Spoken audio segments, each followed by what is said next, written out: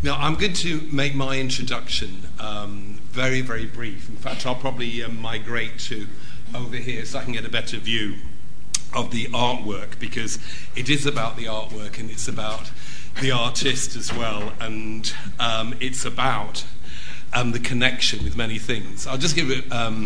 we're here, by the way, to listen to Laura Oldfield Ford. In the meantime, the next 1 minute, you'll have me blathering on. My name is Nick Byrne. I'm acting as chair tonight, and it's actually a big privilege for me to meet Laura for the first time as well. I've had a good look at her work last week, and I've been really sort of knocked out by it, mainly because it sort of drifted me back to, frighteningly, my involvement in certain areas of the punk movement, and with Derek Jarman, and some of the images of a film, if you do get a chance to see it, called Jubilee as well, which this idea of a post-apocalyptic, post-Olympic vision. But it goes far more than that, and there's areas of levels of humour and seriousness in Laura's work that are absolutely fascinating. And being a fellow northerner, although I'm on the other side of the mountain range, I'm from the Lancastrian side, you know, but it's been very interesting discussing that. Again, it's an event brought to you with LSE Arts. For those of you who might be surprised that there is an artistic side to LSE, there is. And LSE Arts really wants to connect people who are interested in that element of the social sciences, how art engages with society, and bring to as many people as possible these ideas. I run the Language Centre here at LSE. I've got a degree in a Master's in Design History from St Martin's, and it's really good when you actually find out that not only me but other people at LSE have got this secret design or art side background to us, so we do exist. Anyway, I'm going to stop now. Laura's going to talk for as long as you really want to, really, isn't it? That's the idea. But it's going to be half an hour to 45 minutes, and be a chance for you to ask questions and discuss further. So I'd like to give a big round of applause and welcome to Laura to the LSE tonight. Thank you.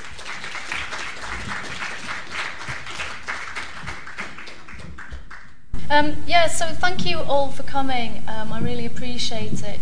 The images that I'm going to show you tonight are drawings that I've been making over the last 3 or 4 years.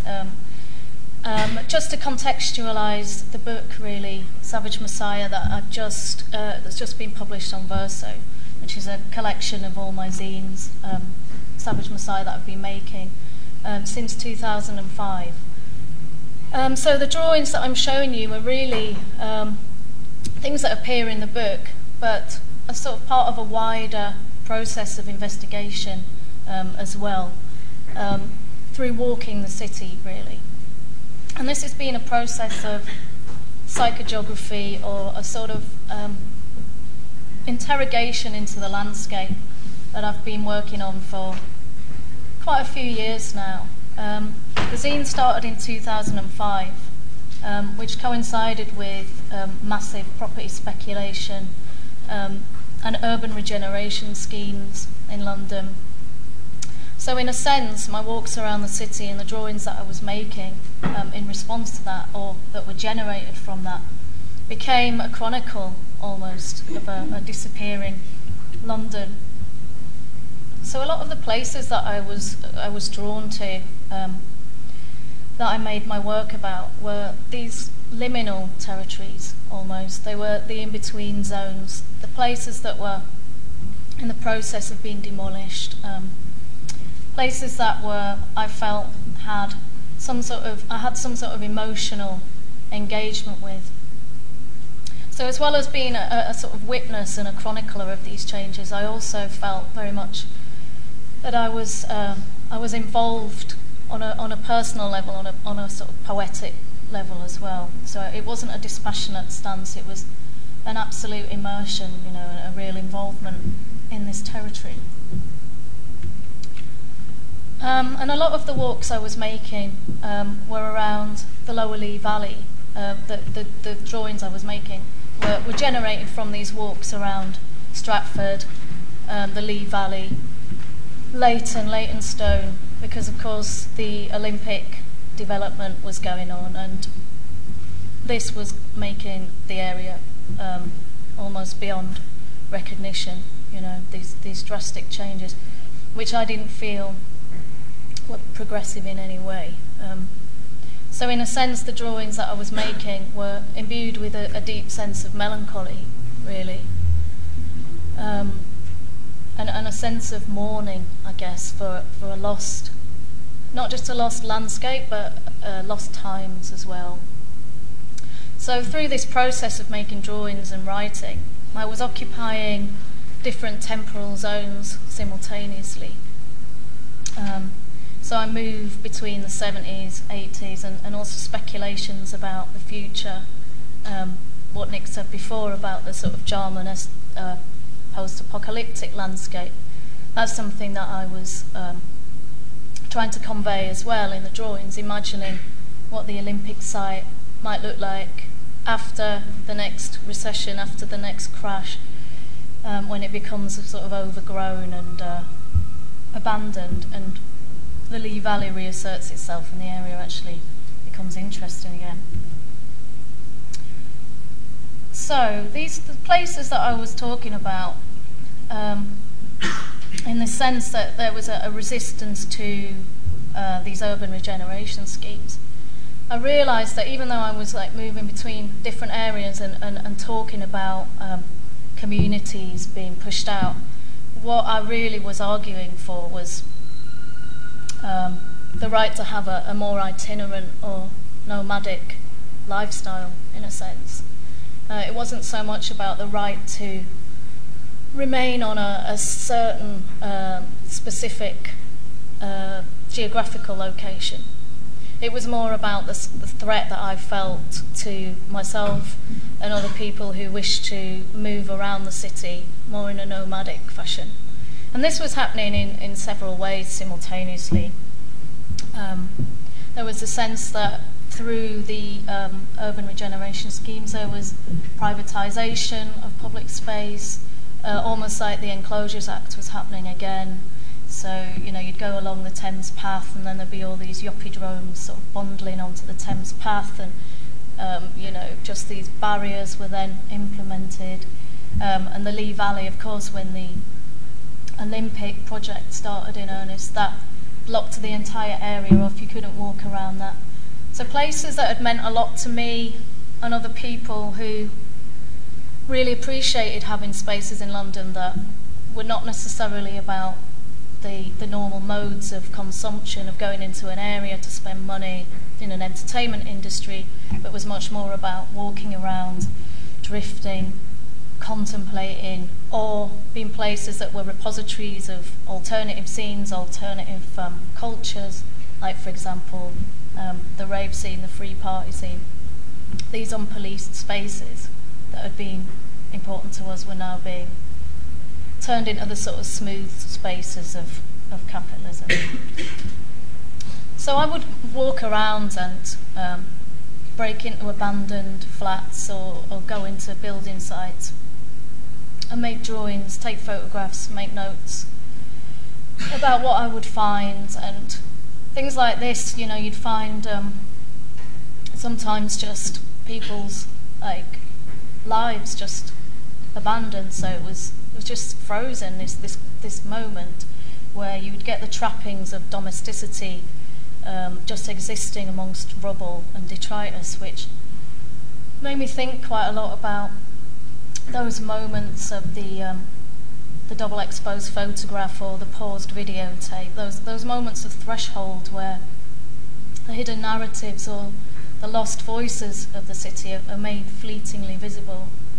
And this is a recurring theme in the work that I make, coaxing out these hidden narratives.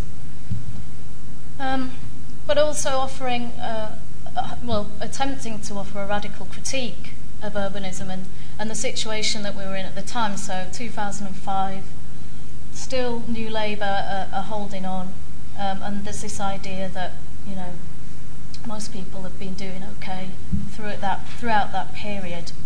But what I was also documenting was the fact that a lot of people weren't doing all right. You know, there was still this huge underclass of people that had been dispossessed by this process. A lot of people living like this, you know, 6 to a room, migrant workers, people squatting on abandoned estates, people living in garden sheds in Slough, you know, this kind of economy, strange housing economy.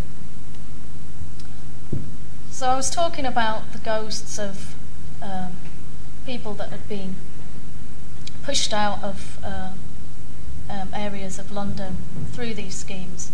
I was talking about it in terms of class cleansing, really. I was quite clear about my position on that. Because I felt, to go back to this idea of a nomadic life being prescribed, I think you can pinpoint the early 90s as the moment when that really, Thatcher's ideas were really consolidated through John Major's Britain at that particular time. So you've got the Criminal Justice Bill that was introduced then that legislated against certain cultures and lifestyles. So then when you get into the time when I started making the scene, 2005, urban regeneration schemes were very much, it was clearly about investment in an area in order to make it palatable for wealthy people, essentially. So areas that had been dismissed as, you know, unpleasant and places that should be passed through quite quickly, which used to be called the inner cities, or places like really far out in the middle of nowhere, were being made almost impossible to live in if you were on a low income. And it kind of dawned on me, you know, that what we were really being lined up for was to be housed in these sort of huge ex-urban kind of sprawls. So the Thames Gateway model of urban planning was really where people on low incomes were supposed to go, while the super rich were supposed to enjoy the inner cities and the areas that we'd occupied in the middle of nowhere through those scenes. So this recurring idea of nomadic architecture, of nomadic lifestyles, kind of comes through the work a lot at various points. And I juxtapose that quite often with the clean modernist lines of brutalist architecture, modernist design. So this is a fragment from, this is a detail of a series of drawings that I was making about the Elephant and Castle, so Haygate Estates and Aylesbury Estate there. And I'm always interested in those moments of rupture in that modernist planning where you get these nomadic elements, so you get people building temporary shelters with tarpaulin and scaffolding, people occupying the central areas in estates with caravans and ambulances and horse boxes and these things. So, you know, that sort of convoy culture, how that altered the space. And I was also very interested in how those spaces altered radically in the moment of social upheaval as well. So how the walkways were used in Broadwater Farm, for example, in 1985, and how that altered urban planning after that. And brutalist architecture, I felt, was something that I wanted to bring back into the work, but also onto the street. So I would make drawings of estates that had been demolished. So in the background of this, there's the Nightingale Estate, which is in Hackney, with the crumbling Edwardiana in the front. But when these estates were demolished and regarded as failures, I mean, they were all council houses. What replaced them was largely, you know, part rent, part buy, key worker housing, or, you know, housing association stuff. Or yuppie flats, essentially, you know, what were described as executive flats during that period. So I would make fly posters with the old brutalist estates on them and fly post them on the estates, the new developments. in a sense, to this idea of coaxing out these revenants or these buried voices, you know. So this process of walking around and documenting these changes I felt there was a sense of urgency with it as well, you know, that you would go out and places that you'd, you know, just always walk past was just suddenly not there anymore, and they were being replaced by this kind of thing, which is what the Trowbridge estate is now in Hackney Wick. This was quite a massive brutalist estate, massive 5 or 6, I think, point blocks on the edge of the canal in Hackney Wick. Some people might remember it, but they were being replaced by these very bland, what I would describe as ex-urban architecture. So I was spending a lot of time around brutalist estates that had been abandoned. This is the Ferrier estate in Kidbrooke, in southeast London. And also walking around the construction sites as well. So this is in Haggerston. Because there was that period, you know, between 2005 and 2009 where London just felt like one gigantic building site. And there was these strange moments. This is Stamford Hill, and these houses were occupied when I went there. But what had happened was the developments that were going on around there, these massive yuppie flats that were being built, were actually encroaching on these houses, so that all the access to them was being sealed off by these fences, and the people that lived in these houses before they'd been decanted, to use that horrible word, were effectively sealed off on an island. And this was a pattern that I saw replicated right across the capital, you know, this total encroachment and people left stranded in the middle of urban development schemes who were waiting to be rehoused. So yeah, I mean, I guess what I was doing really at this point was trying to conflate a very poetic, involved engagement with these places. I mean, this estate I lived on myself, with this you know, observer or witness, in a sense.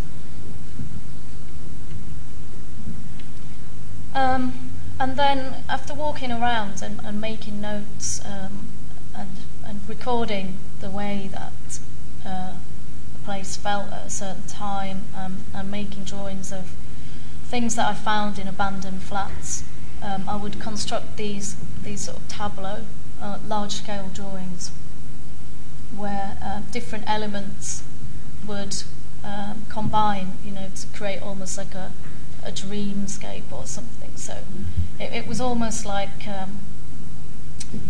these areas became very spectral. I would think of them as the spectral sectors of the city, and that's how I came to describe them.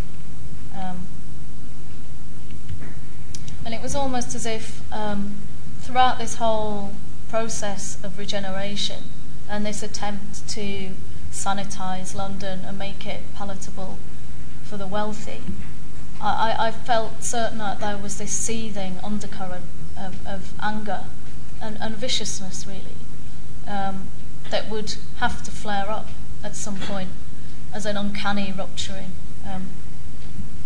One of my zines was about the River Fleet, which is one of London's lost rivers, a subterranean river. And I used that as a metaphor for the city's buried currents. And I talked about the uncanny rupturing then, this idea that at any moment the anger can explode in London. It always has had that quality, and it still does, as demonstrated this year on several occasions, not just the riots in summer. And I think we're on the brink of those times again. In my work I talk a lot about the late 70s. I talk about 1981 in particular as an important time in the history of the UK, not just London.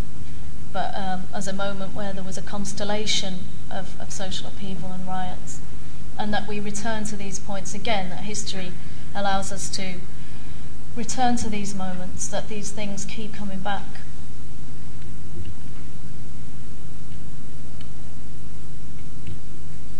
So I make these drawings, and they're imbued with these contradictions, I think. It becomes more akin to collage or montage, bringing in these disparate elements. And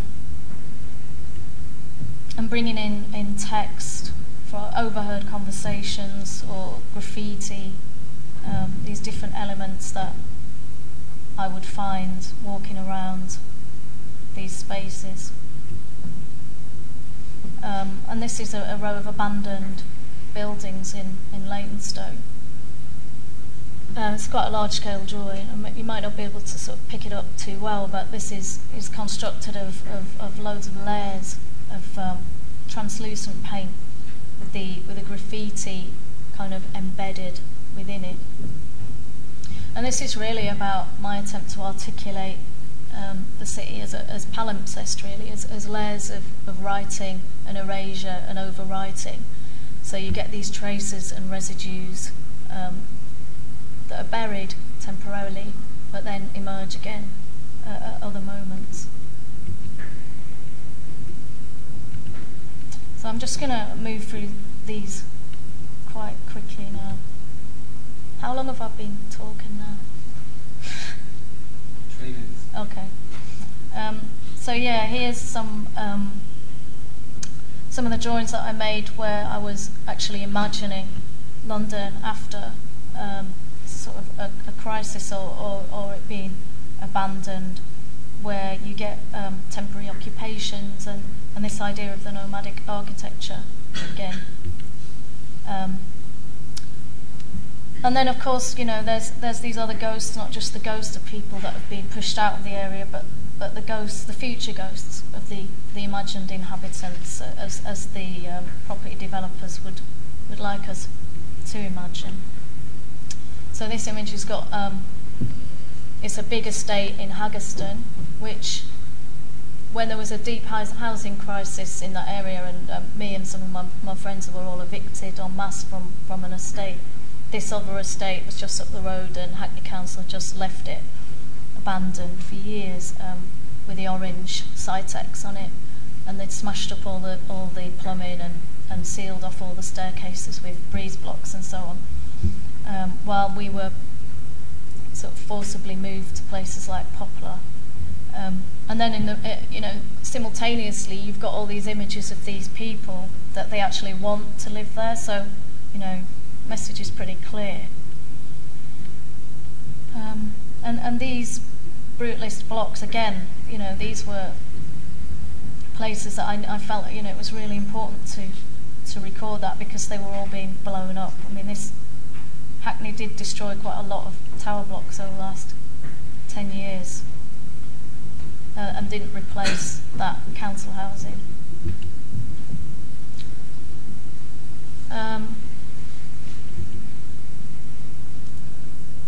So I was thinking a lot about how these sort of buildings would look when they were left like the brutalist buildings had been left, without resources and money. And the way that 60s buildings had been dismissed as failures, I thought this kind of architecture was really a failure, completely, even when it was brand new. It just looked horrible, and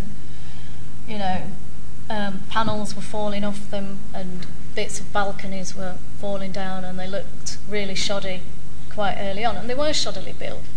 Whatever people say about brutalist architecture, all right, there was some kind of derivative council stuff going on that wasn't architect built, but none of it was as bland and horrible as this kind of stuff that was just creating this homogeneous image right across the whole of the UK. So this could be a PFI prison or a PFI school or a PFI block of flats. You wouldn't really be able to tell the difference. And then at the same time, I kept making reference in the work, in the writing, to these other elements that were persistent, that would keep, coming back. This, what I would call psychic viciousness, this undercurrent, this undertow. So people might have been decanted, they might have been evicted, but there were still these traces, these residues of this class anger, which I think is now really visible.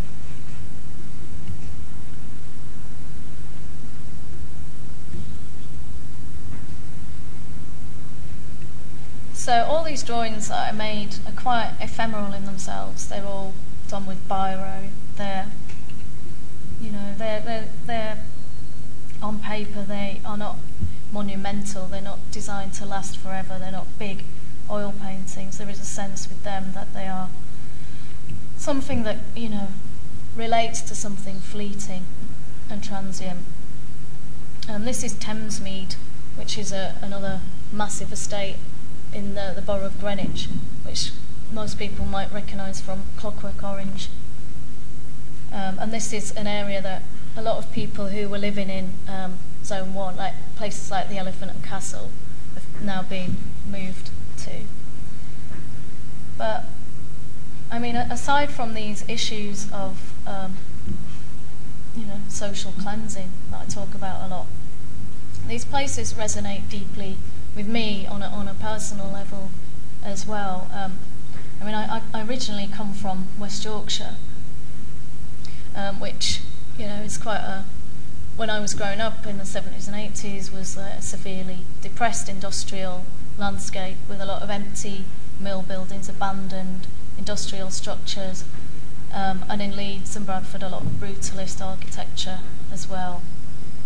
And I think that a landscape really occupies you. You become occupied by it. As an artist or a writer, you might walk around these places and think that you're staking your claim on it or your territory, making it your territory. But I actually think it works the other way around. I think landscapes occupy us. And it's been pointed out to me that, the places that I've been drawn to in London are definitely the kind of places that would have affected me deeply as a child growing up in West Yorkshire. Absolutely, it does resonate with me on that level.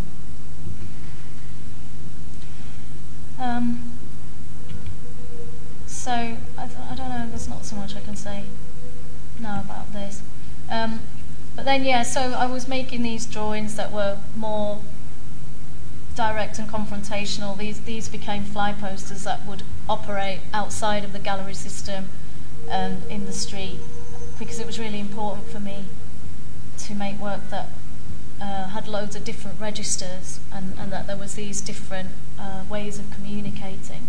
So I was making big paintings, I was also making zines, I was making drawings for galleries and museums, but at the same time I was making these quite punky drawings that would take like 10 minutes or so to make and putting them out there. And then I started making these posters, which were, again, these drawings of future ghosts, the imagined inhabitants of these developments. And these were the faces that were tormenting us from the hoardings outside these yuppie flats and new developments that we were seeing springing up all over. And originally I was going to make these fly posters with text, but then it became apparent through the making of them that I didn't need to put any text because it was like obvious what I thought. So these appeared all around Broadway Market, which is obviously the nexus of yuppie horror, as anyone who knows it would testify to. But of course they loved it. The yuppies in Broadway Market liked it a lot.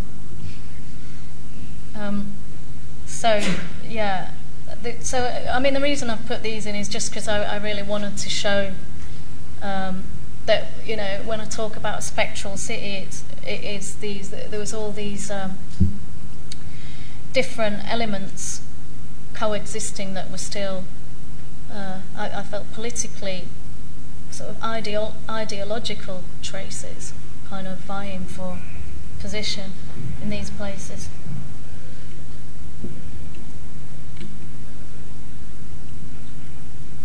And then I would make these like larger billboard posters that I would fly post around, or get people to help fly post them, and they would also exist in galleries as well.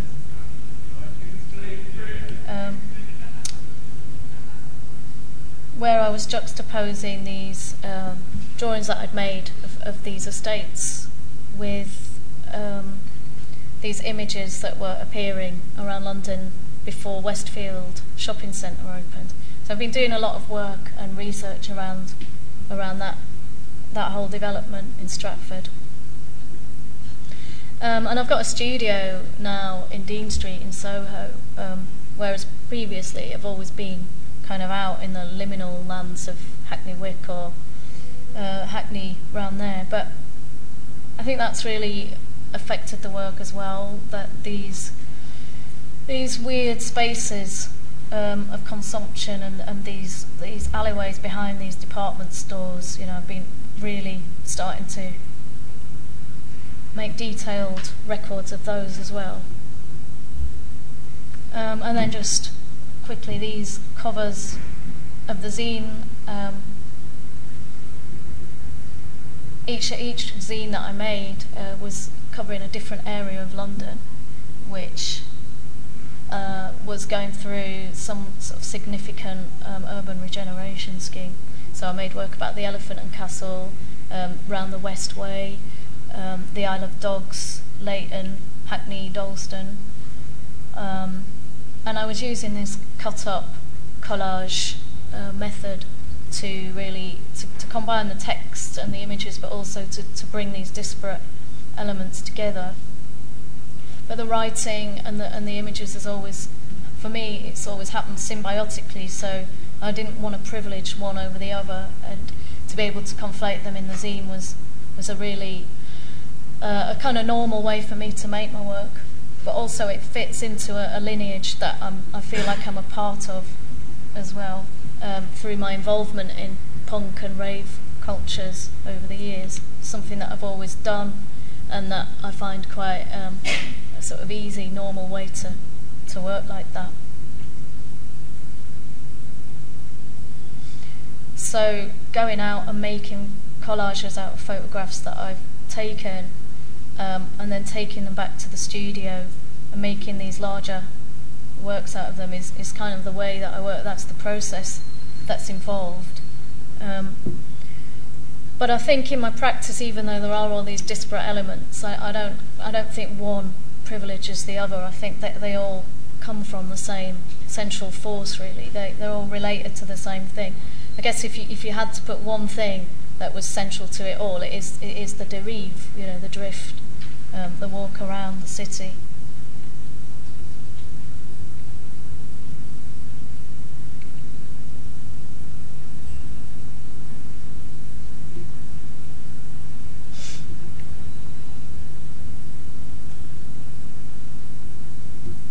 And that's it, that's the last slide, so I think we're going to hand it over to questions now. Thank you very much. Thanks.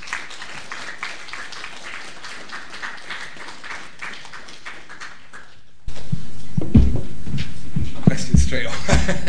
Do you want to stay there for questions? Yeah, don't mind, yeah. And just I'd just like to thank you very much for that. It was an amazing insight. And again, it's actually perfect for you to come here and to be at the LSE, because my mind was just buzzing with the relevance of what you were doing. But also, I'll get to your question in a second. What you mentioned right at the very beginning, and it is incredibly what you do. There is a sadness to it, this melancholy, this catching the moment of time. Yeah. I think comes over so strongly in it, and perhaps we might get a chance just to explore that a little bit. But it is, as I say, going from that very emotional, sentimental quality it's quite hardcore what you're saying as well, and I think that's what I find is so powerful in what you do. It is this sort of mix. Enough of me. Your first question, and you need the microphone. Hello. I have a question for you. First of all, I love your drawing work. I think you're absolutely a great drawer. I love the way the contrast of the dark black surfaces and the like vanishing white surfaces that you don't show us, but like disappear on the paper. That's great. But basically, the question is, why do you want to retain the memory of this like natural city evolvement? And the second question is, what's wrong with yuppies? Oh. What's the deal with them? The old favourite question, yeah. Well, I mean, I think because I've just been talking for so long, and I really feel like I've explained why there's something wrong with yuppies. What's wrong with yuppies? Well, What's yuppie? well, I guess what we're talking about is the rich, okay? So it's like, in a sense, we can talk about it in terms of colonialism, in a way. So if you've got, like, when you get these huge property developments, or urban master plans, or urban regeneration schemes, often the developers will go into areas like colonial explorers and say, there's nothing here worth keeping. There are a few obstacles in the way, but they can be dealt with. You know, we can get rid of these people. We can rebrand the area, we can give it a different name, we can erase the history, we can keep a few palatable elements of history for the sake of heritage, but the rest of it, just pretend it never happened and pretend the people never existed there. That's essentially what has happened in so much of London, especially the East End. That's where I've spent a lot of my time in London. And, you know, you get people moving in and they are completely, you know, aware of this process but are not bothered at all about it. And when I talk about people being moved from places like Elephant and Castle, like to Thamesmead, I mean, you might say, well, why is that a big deal? But if you've got a cleaning job in the City of London and you have to be at work at 4 or 5 in the morning, if you live in the Elephant, you can just cross Tower Bridge. If you're in Thamesmead, that's going to be like 2.5 hours on a bus. So that's kind of... I would say to get a job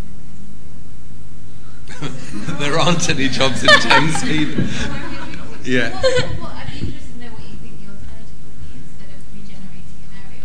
What would you suggest? I'd say put money into areas and improve the infrastructure and the fabric of the architecture for the people that live there already, not to move people out into places that are, you know, impoverished, and then, you know, improve the infrastructure just for the wealthy to move in. But if the infrastructure and the fabric of the place is improved, then it's likely the property price is going to go up. Sorry, can you hear it at the back? Yeah. Can you hear me? So if you're improving the fabric of the building and you're improving the infrastructure, then it's natural that property price is going to rise because you're improving the area. So the people who are there aren't going to be able to afford it anyway. So I'm not sure what your alternative is.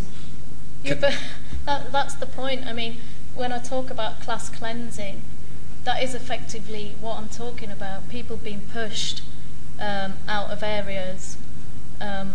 You know, a lot of people, like, for example, when the new East London line was improved and brought up to Dalston, people who'd lived in hardship in Dalston for a long time had been crying out for improved infrastructure and improved resources. But, you know, so many estates have been privatised. I mean, I know this from personal experience. I mean, I lived on a Peabody estate that was then sold off to private developers. People were moved right out to Poplar, you know, right out near the Blackwall approach. And you might sort of say, well, people should get a job in Thamesmead, but you obviously haven't been to Thamesmead. It's an incredibly depressed area. You would still have to have a cleaning job in the city, but it would take you probably 2.5, 3 hours to get there. I think what we got, since you mentioned time, we get to you 2 questions in a second. there is a sort of really strange thing going between 1981 and 2011. It doesn't really rhyme in the way I wanted it to, but 10 plus 1. Unbelievable, I know, to think that I'm 20 years older than you, but it is interesting that I moved to Deptford when I first came to London, and that really was a very interesting area, full stop, but it was a very, very edgy area. And the whole regeneration, gentrification, and I think that's the problem really, that you've got gentrification bad, regeneration good.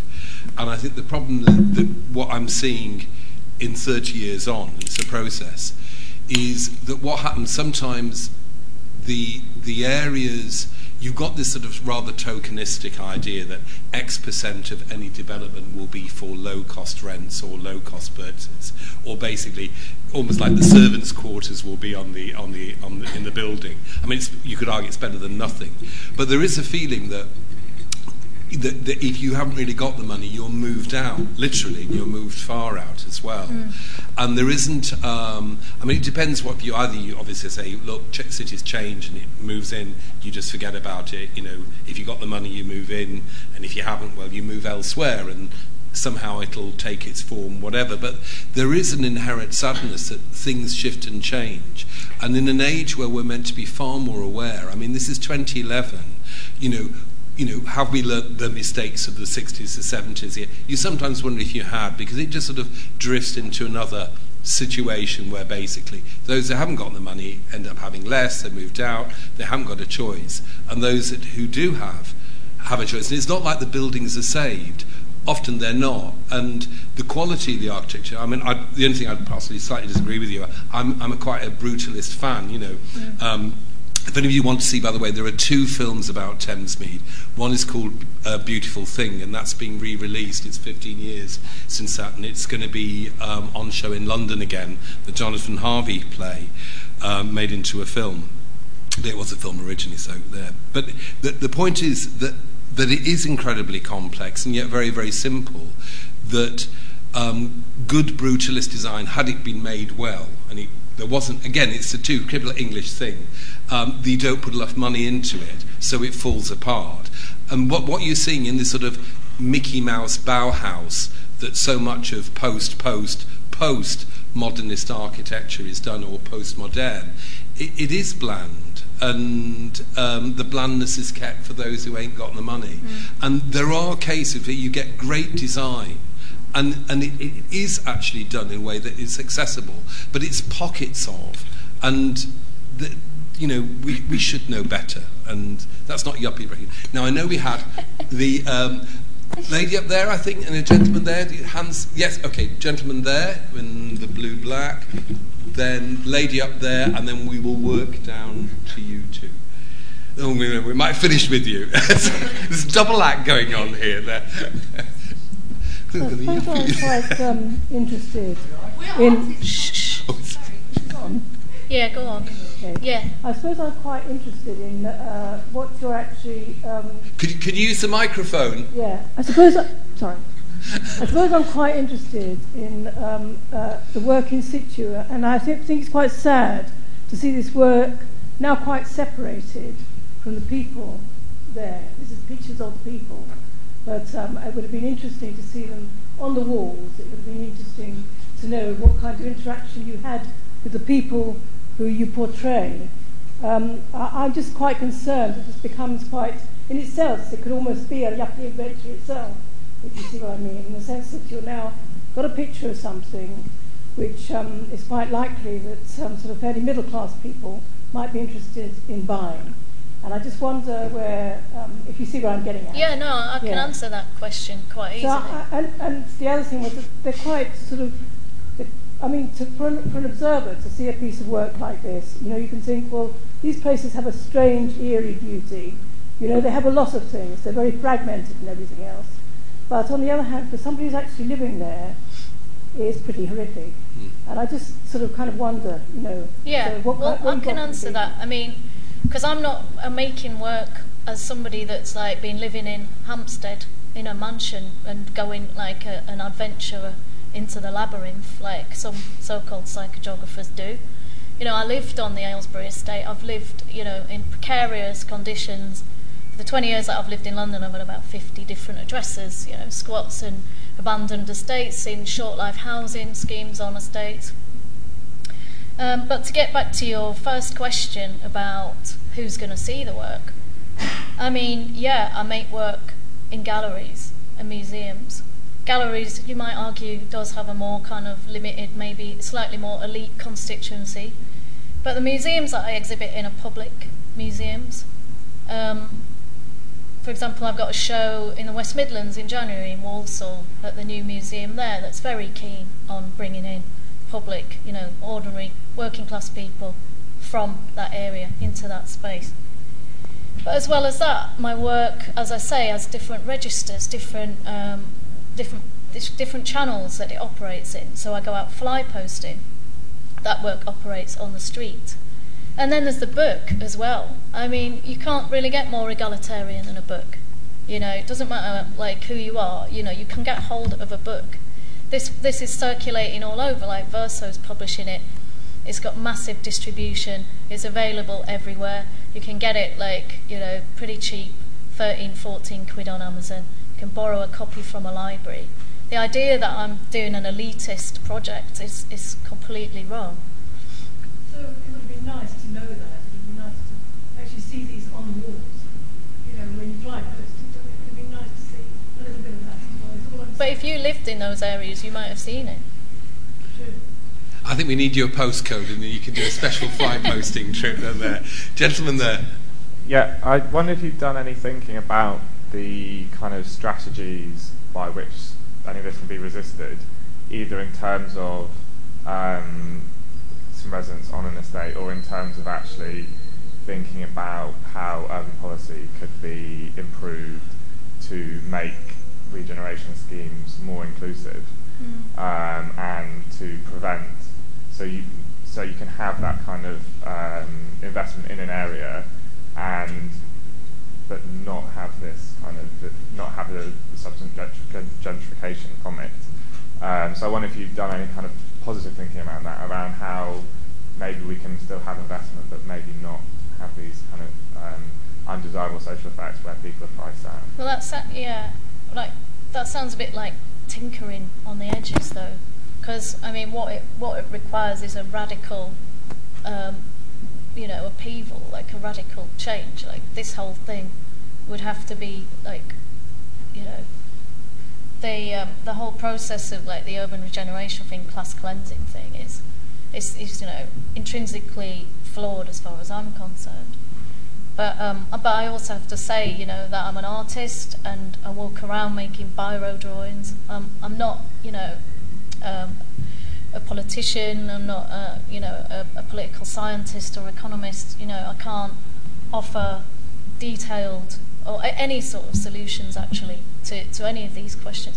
What I feel my role is as an artist is to raise questions, to have these kind of arguments, but hopefully to offer a glimpse of a different perspective, to give different insights into, you know, different positions or situations.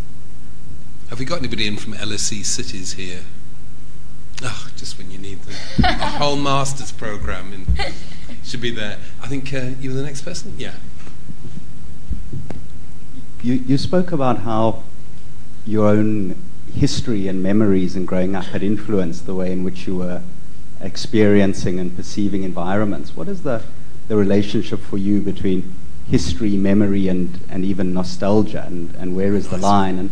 And related to that, what is the influence of, I read somewhere, of Walter Benjamin and the past and the role that plays for you in your work? Yeah, that's interesting. I mean, I think there is a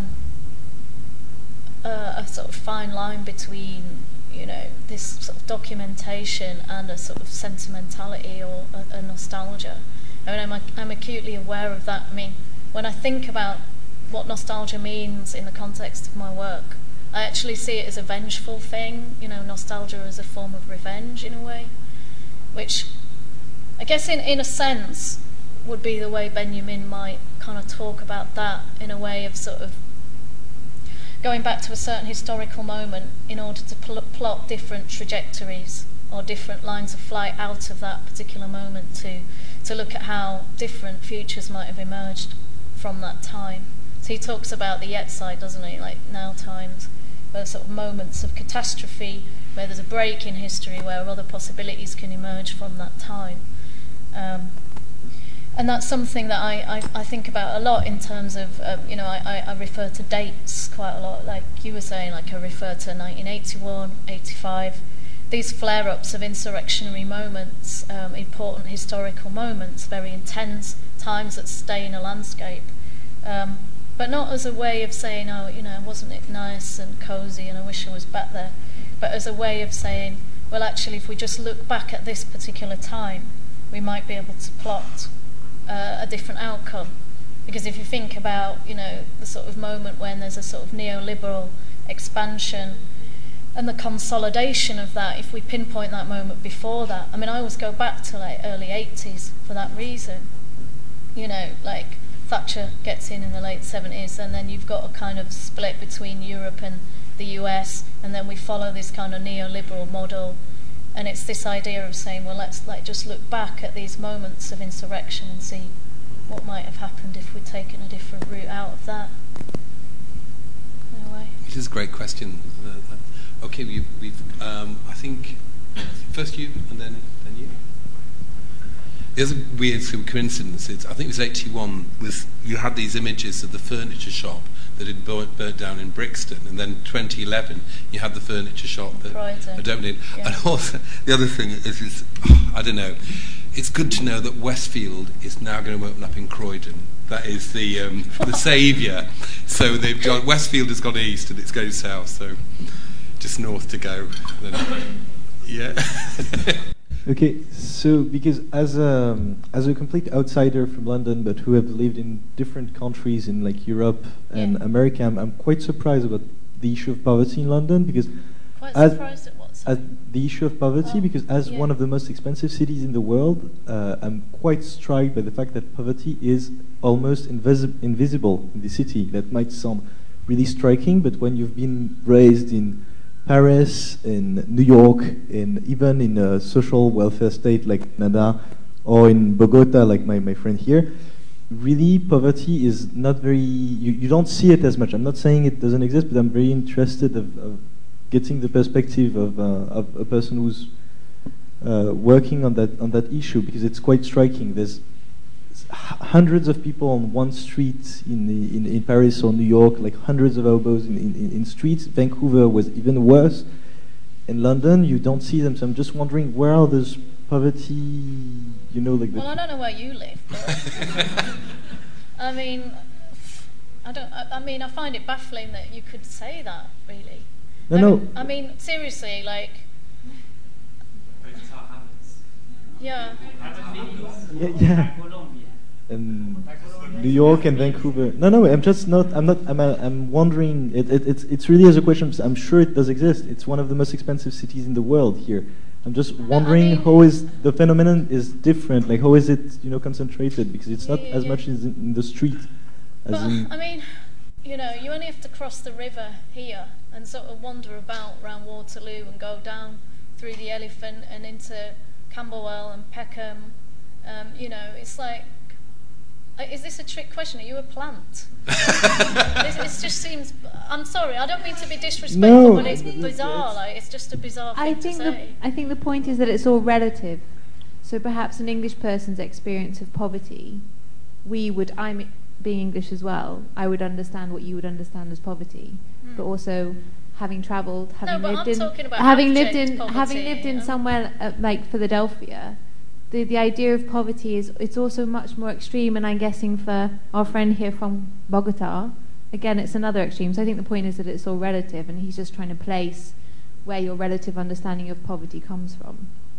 I'm not negating the fact that there might be poverty in London. I'm just interested in your perception of how is the phenomenon happening in London? What is the specific phenomenon? Because if you have lived in other cities, you know that poverty in the streets is not the same in London. I've lived in New York, and I know what you're talking about. The extreme abjection of people Vietnam vets like with limbs missing, lying around in the street, and this is the consequence of having, no social support, no welfare program at all. And this is what we need to look at here.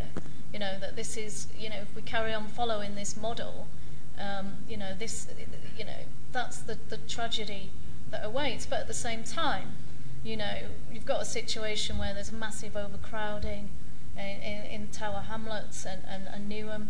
You've got TB is rife in those areas. You've got massive housing shortage. You've got massive waiting lists. You've got people lying on trolleys in the Royal London Hospital that can't be seen. I mean, help me out here, please. I'm just going to. Did you want to comment on these two or separate ones? This gentleman's first. Actually, I was going to say what she just said. All right then. Okay. One thing I would say, I think it's interesting. I'm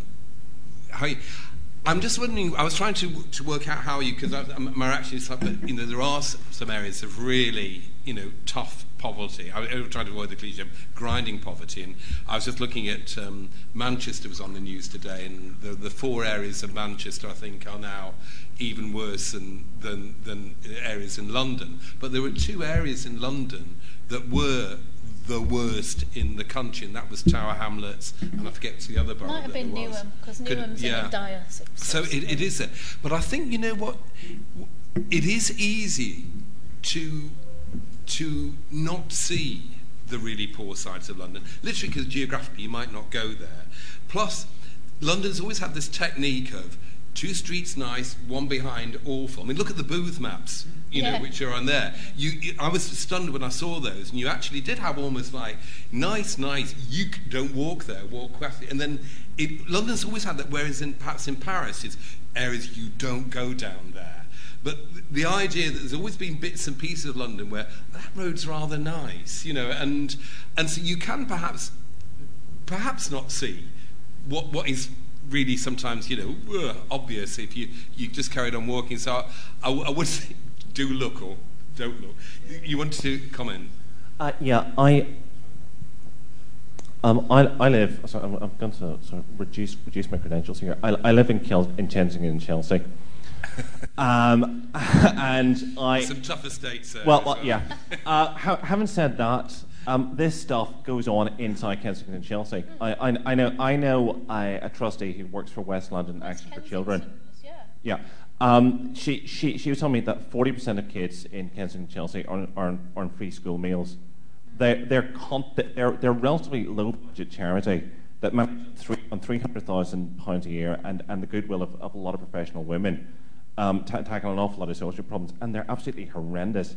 Kensington and Chelsea Borough are incredibly effective at hiding problems, which is part of the reason why West London Action for Children exists. Right off the King's Road, there were a couple of problem estates just there, towards the bottom near the river. It like literally meters from the extremely expensive shops. You have like council, like the police coming out in the middle of a Friday night, and all of that stuff going on. People running up and down the street all night in motorbikes and the like.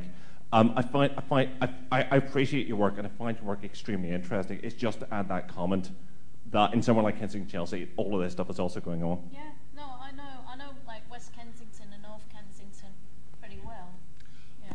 Okay, we've got the gentleman in the V-neck top, then gentleman in the leather, then the lady in the red cerise. Hi, I just want to first of all say you're very brave for speaking at the LSE, the Temple of Capitalism, but I'm with you. And I never lived on a council estate, but I've been hanging out at the Haygate estate quite a lot in the last year or so because a huge community has developed there, kind of like a grassroots guerrilla gardening, sort of trying to make use of the space in interim uses. And I'm wondering if you have any sympathy for, because I think I'm technically your enemy, but I kind of have developed an empathy for this, narrative of failed welfare in London. I also think, like, when you showed the new builds and say they're really ugly and I kind of agree that all of these really like the new development in Dalston Junction, like that will probably be crumbling in 60 years, and I kind of want to like 66. Yes. Okay, 6 whenever, but I kind of think like all of these, you know, middle class families now investing in those properties for their children who are not going to have any jobs because there aren't any.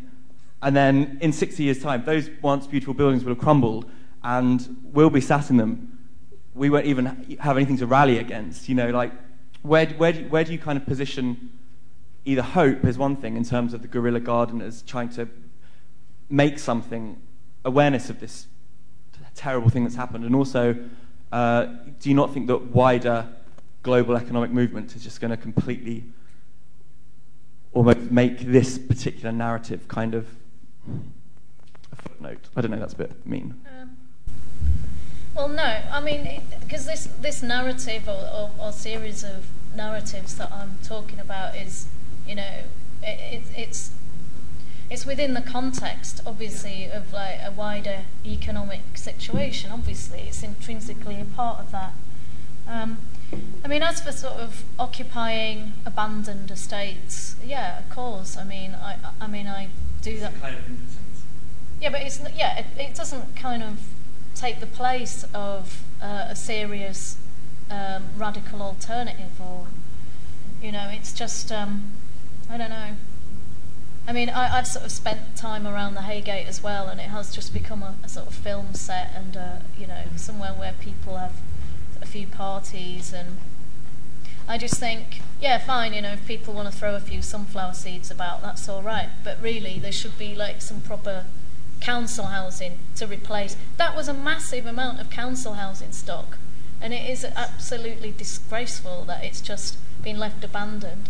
All those people have been moved out, and, you know, there's all those empty flats there. 2,500 people. Yeah. 7 left. So exactly, you know.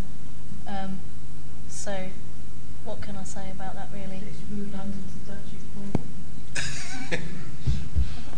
That's pretty. Gentlemen. Yeah, I just wanted to say that for people that are coming into London that don't see the poverty on the streets, that I think is partly due to what Laura is talking about, that this has been sent to the margins. And if you were to come to this area right here 10 years ago, only 10 years ago, in Lincoln's Inn Fields right behind us, and all along the Strand, you would have seen shantytown style shacks, lots of them as well, with homeless people in them, and all the way up the Strand, homeless people living in all the shop doorways. So it's not that it's not there, it's just been pushed out to the margins. Yeah, with zero tolerance policing that's been, you know, adopted from the Giuliani model in New York, yeah.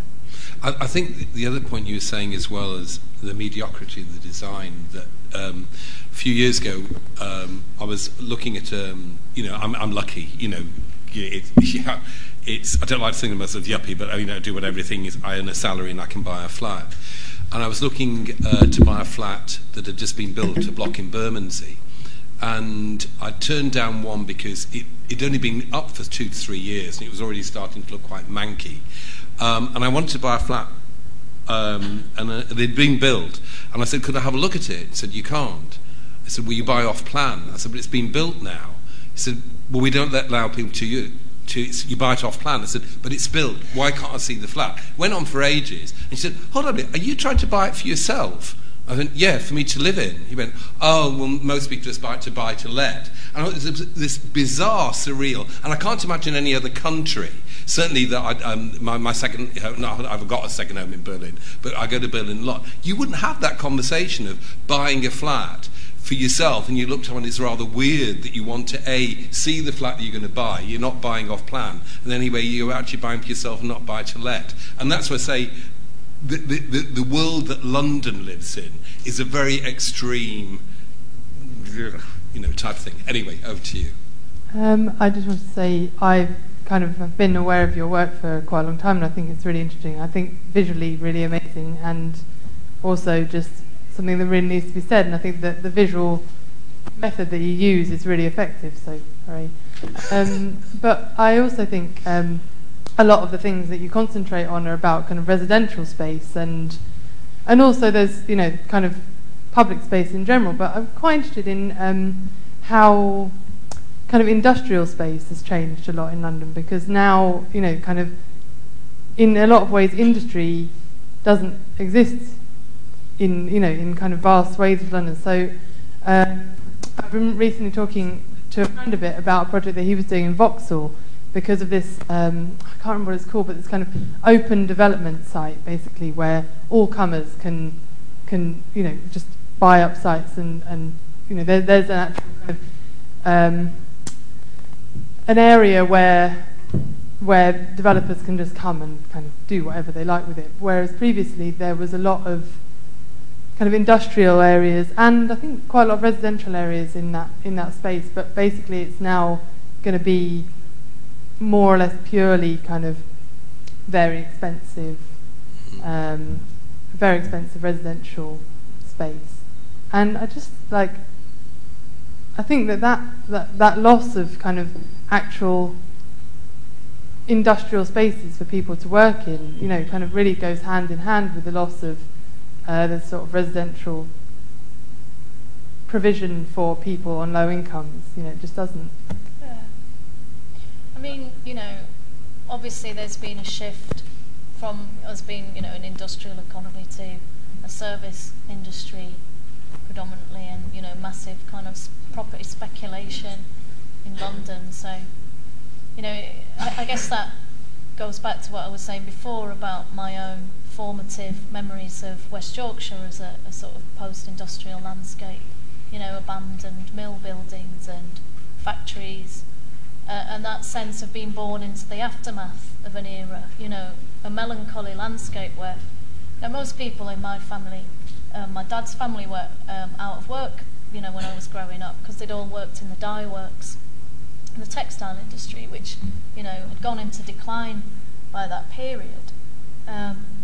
So when I came to London, as I say, in the late 80s, early 90s, saw the Lower Lee Valley and came to know that area for the first time, it resonated with me on a deeply personal level, because there was still light industrial units, and there was still a few tanneries and dye works operating on a small scale, and a few printing firms and car breakers yards. I'm not saying there was nothing there, but there were still these big warehouses, which became occupied in different ways. Were squatted or used as early artist studios, space studios. Took some of the first buildings around there, and Derek Jarman was one of the founders of that. So that sense of a kind of yearning, or that sense of deep sense of melancholy, obviously that does exist in pockets of London as well, but almost entirely across the whole north of England. Just a little thing. I actually used to work for. I used to work as an intern for a fashion designer who had a studio in Hackney Wick on Carpenter's Road, which is now, like you were saying, is part of the Olympic site, and is now, it literally stops where their studio was, and they had a kind of old a studio in an old Victorian warehouse, and it still stands. It's right by the Lee River, and kind of where Carpenter's Road goes over the Lee River. Sorry, I'm being really specific, but it's really weird to walk around there. I live in Hackney as well, and to walk around there and see that remnant of the sort of creative community that existed around Carpenter's Road, which itself, was something that came out of the remnant of the industrial practices that, the industrial kind of the industry that had existed around there. Yeah, I mean, because for me, there's that. I talk about that sadness and melancholia, which obviously abandoned industrial buildings are imbued with that. But then there's also that sense of sadness when an area like the Lee Valley, which was really interesting on so many levels, just becomes a kind of bland, smooth space of homogeneous consumption, i.e., the legacy, Olympic legacy. What is that? Westfield shopping centre. I mean, really, and a really boring landscaped park. You know, the destruction of genuinely interesting areas. You know, just becoming really utterly boring and bland.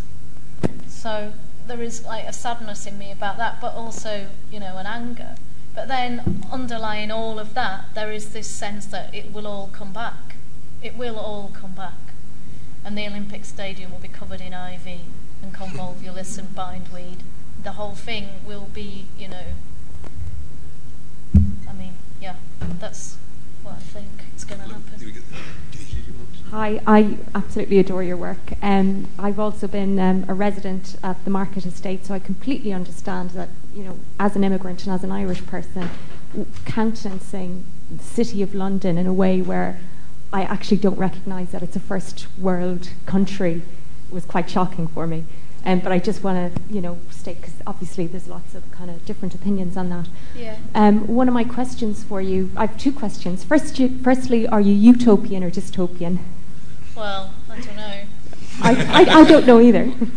And then the other thing is about this idea of space and fetish, or the fetishization of space. And there seems to be these policies around. Demos have released this paper on resilient spaces, encouraging artists to utilize space in a way where it kind of, I suppose, accrues a certain amount of value that brings about gentrification, etc. But what I find interesting about what you're doing is that you're not, let's say, doing the guerrilla gardening where you're actually in the space actualizing it in a certain way. Your drawings are somehow removed from it. So I was just wondering how would you have advice for artists in terms of avoiding fetishizing space, etc.? I don't know. I mean, for me, I guess because I'm so concerned with this idea of a nomadic subjectivity, you know, it's about wanting to live in certain type of places and not wanting to live in certain other types of places, but not being so concerned with the preservation of a specific geographical location, maybe. I mean, that sounds kind of confusing. But I think I'm more concerned with, you know, thinking about temporal zones rather than kind of plotting spatially, sometimes suggesting that at a given moment, like now, certain territories have been taken, you know, and I would argue temporarily so. But, you know, not too far away in the future, it will come back. People will take it back. You know, there's this idea for me of, you know, as I said before, you know, going back to like the early 90s, this sense that, you know, unless you were wealthy, you wouldn't be able to live in a London or inner cities generally, or out in the middle of the countryside. These two poles were to be the preserve of the wealthy, and that we were to live in a fixed place, in a kind of exurban sort of development. And in a way, that's what I've been railing against, really, that the desire to retain that idea of an itinerant kind of existence and lifestyle, but of thought as well, you know, subjective, a nomadic subjectivity, not just, you know, the right to move around. But I think it's increasingly hard as an artist or a writer, or anyone in fact, just to wander around the city because of what I was talking about before, the sort of blockages and obstacles, the you know, the privatisation of space, the fact that you can't freely take photographs anymore, you know, that they'll use the Prevention of Terrorism Act on you for taking photographs. These kind of things, you know, these impediments in the free movement around the city. I mean, I've mates with me that have been hauled in for enforced DNA swabs for taking photographs, and you know, so I don't know. I don't know really how I'd advise people other than just to, you know. I think as well as I think you have to remember that ultimately what you are is a personal vision as well. You're not making a blueprint for urban design. No, you know, absolutely. And so again, it's and that's why it's interesting what your work does, because it leads you in one direction to a critique of what should be done, but also leads it back to you and what your memories. Now, I know we've got a question burning there, and there's a question, but you got in first, so first here, and then gentleman there in the blue on blue. Coming back to the first point, now after all this argument, I realize it's very consequent. We having all these arguments about this. It's because it's kind of your work. It's on this bubbling kind of something happening in the city and something happening here. It's really consequent, and I think the whole argument it's very like talking the same way your work is talking like to us. It's like you're saying things that we normally have so many things to say, and that's I think what's happening here. That's basically all I needed to say. Thank you. Thanks. Did you get? Oh, you got a mic, yeah. Hi. I'm assuming you're familiar with the arguments of the Situationists about the need to, or what they felt was the need to supersede or jettison the concept of the artist and thus art, right? Some questions, really simple, but I think the implications are really, really big. Why do you choose to identify as an artist rather than, say, an activist, in light of those arguments, and especially in terms of how the public, how we would understand you differently according to those terms? Yeah, well, I mean, I suppose, in a sense, I mean, I do understand those arguments about collapsing those distinctions between art and everyday life, or the role of an artist as being privileged, or the role of a museum, or even the term situationist itself would be problematic to Debord at that time. You know, you couldn't talk about it in those categories. But for me, you know, it's just a case of how I've allocated my time. I mean, I used to be much more like hands-on, involved in activist milieu, you know, whereas I'm not now. I am kind of involved when there's a situation, when I'm needed on the street or in a certain place, then I will be there, but I'm not sitting in meetings all the time, and I'm not kind of fully engaged, although I am still, I feel a part of that scene on a personal level, and, you know, but really in terms of like how I, you know, my profession, and I am proud to sort of talk about it in those terms, you know, it's something that I've worked very hard at, I've trained professionally, I've spent, you know, 8 years in education doing this, and years and years and years and years, you know, expending hours and hours and hours in a studio to hone my craft and develop my skills. So I call myself an artist with absolute, you know, pride in the term, because I think it's something I've earned, you know. And as somebody from, you know, a fairly kind of ordinary working class background, who was never, you know, never came to London with any connections or private income, which a lot of my peers at the Slade and the Royal College did, I say it with even greater degree of pride. Can I just respond to that? I understand that and I accept that, but isn't that quite a narrow understanding of activism? Someone who's identifiable as an activist in the streets, you know, like. Yeah.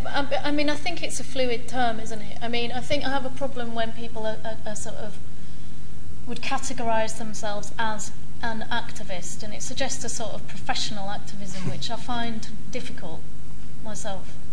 I think what's more interesting is when situations start to shift socially and politically, and people move, you know, politically in response to things heating up, you know, in response to mass meetings, wildcat strikes, you know, dissent however that manifests itself. You know, people move. People will move quite quickly and be radicalised by struggle. I mean, I grew up in Yorkshire, as I keep saying, in the 84-85, the miners' strike. People there would not describe themselves as activists, they'd call themselves miners, right? And the wives of miners would not call themselves activists. But they, you know, they're radicalised. They were absolutely militant. There was white-hot militancy in those villages at that time, and that abhorrent remains. But people, you know, working class people are proud of like what they've worked hard and trained to do. You know, there's a sort of pride in that. So I think the term activist for me is problematic because a lot of people that would call themselves that are kind of moralistic and judgmental people that kind of exist outside often of most people's everyday experiences of what it is to kind of struggle, you know, in a precarious situation.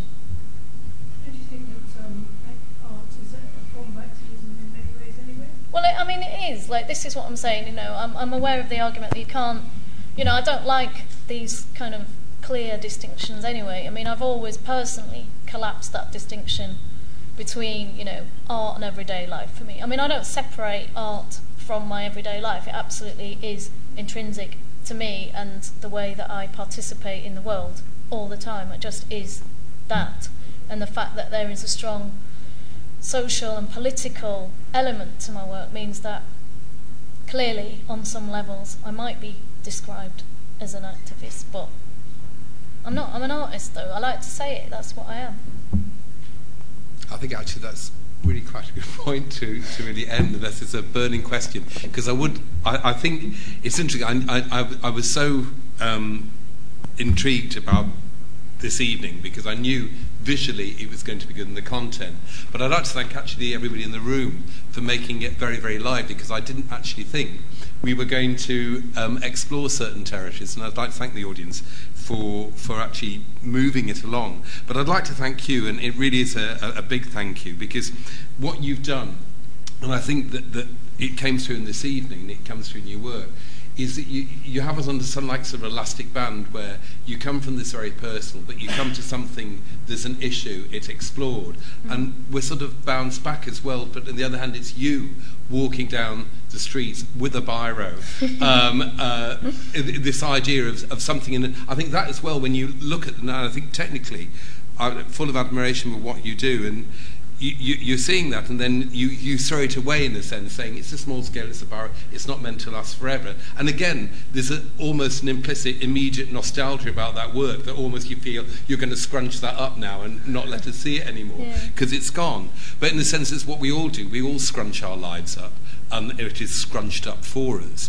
And I think it's what you've done, and what I identified, it's the way you look at the bits in between, the moments in between, all of those sort of caught moments, which I think are so important to really see and understand. And actually looking at a topic which you can look at in so many ways, from a hardcore, we should look at how we are planning our cities, to something that bounces back to the personal moments. And it's the idea of nostalgia. I like the German more, Heimweh, because it's the pain of looking at a home you might have lost, but also it's actually something you might not have lived through, an era you won't have lived through because you were too young for it, but somehow there's almost an implicit nostalgia that it's something you'll never know, but you feel sorry for it nevertheless. So big round of applause.